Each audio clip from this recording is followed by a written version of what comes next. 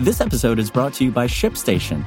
You know, some things take a lot of work, like sending little robots to far-off distant planets. And just as that's challenging, so too is running a successful e-commerce business, especially when there's so much to do. So I want to introduce you all to ShipStation. Now, I love using ShipStation because of its easy-to-use dashboard, which makes managing orders and printing labels a breeze and super smooth. Oh, and the customer service is just out of this world. It's exactly what you need to help grow your business. Sign up for your free 60-day trial at shipstation.com/technews. That's shipstation.com/technews.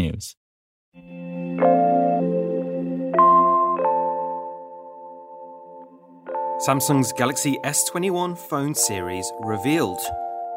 Google now owns Fitbit. And the next MacBook Pro may bring back the MagSafe connector. This is your Daily Tech Briefing, the morning edition. It's Friday, January 15th. From Engadget, I'm Bureau Chief Matt Smith.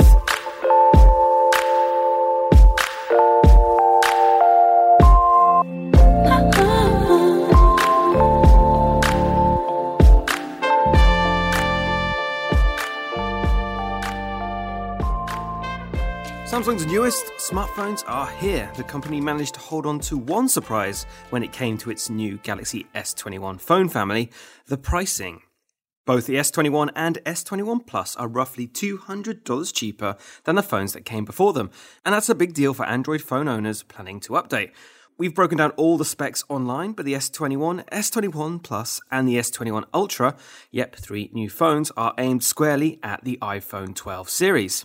At $800 and $1,000, the S21 and S21 Plus are the same price as the iPhone 12 and 12 Pro. Depending on your mobile OS preference, let's not get into that, Samsung's phones might come out on top in such a comparison. The S21 series come with more storage at their cheapest configuration, while both new phones have 120Hz screens, a tech feature that Apple is yet to adopt in any of its phones. At a cheaper price, though, both the S21 and the Plus model have lower res screens than their predecessors. Something had to go, it seems. If you're willing to spend more, the top-tier S21 Ultra can flip between high resolution and high refresh rates. It also has 4 cameras, which should keep you busy. It comes with a price to match those features, though, $1,200. All 3 phones are up for pre-order now, and we've got our first impressions online at Engadget.com. Google has officially completed its $2.1 billion purchase of Fitbit, more than a year after the deal was first announced. Fitbit co-founder and CEO James Park reiterated that Fitbit would continue to be device agnostic, making products that work with both iPhones and Android devices. Park added that Fitbit users' health and wellness data won't be used for Google Ads, and that data would be kept separate from other Google Ad data. It's still not clear exactly how Fitbit will change under Google ownership.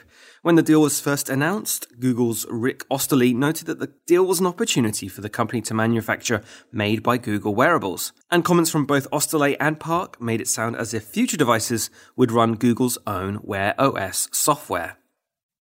Apple is planning a new design for the MacBook Pro that would mark a return of the MagSafe charger. That's according to reports from Bloomberg and 9to5Mac. The laptop will come in 14 and 16-inch sizes and likely be revealed in the third quarter of 2021. They'll feature Apple's own processors, and on some or all new models, Apple may also kill the touch bar, which has not exactly been embraced by users. You can expect to see more ports too. This could include the return of MagSafe instead of standard USB-C charging, although there isn't any further detail on whether this would be a USB-C port with magnetic capabilities or something else entirely. Several years ago, MagSafe chargers would release from your laptop if pulled hard, like tripping over a cable or when you forgot to disconnect it from a power source. According to these reports, the return of MagSafe would also reportedly allow for faster charging. According to these reports, the return of MagSafe would also allow for faster charging. And that's your Friday morning tech briefing. Catch up on all the full stories, reviews, and more at Engadget.com. And if you like what you're hearing, subscribe to our tech briefings wherever you get your podcasts. We'll see you Monday.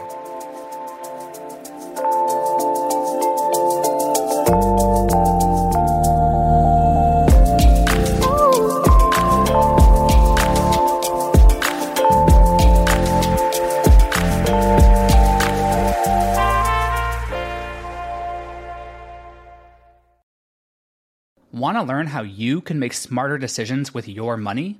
Well, I've got the podcast for you. I'm Sean Piles, and I host NerdWallet's Smart Money Podcast. Our show features our team of nerds, personal finance experts in credit cards, banking, investing, and more. And they'll help you make the most of your money while cutting through the clutter and misinformation in today's world of personal finance. You'll get clarity on strategies to help you build your wealth, invest wisely, shop for financial products, and plan for major life events. Listen to NerdWallet's Smart Money Podcast wherever you get your podcasts.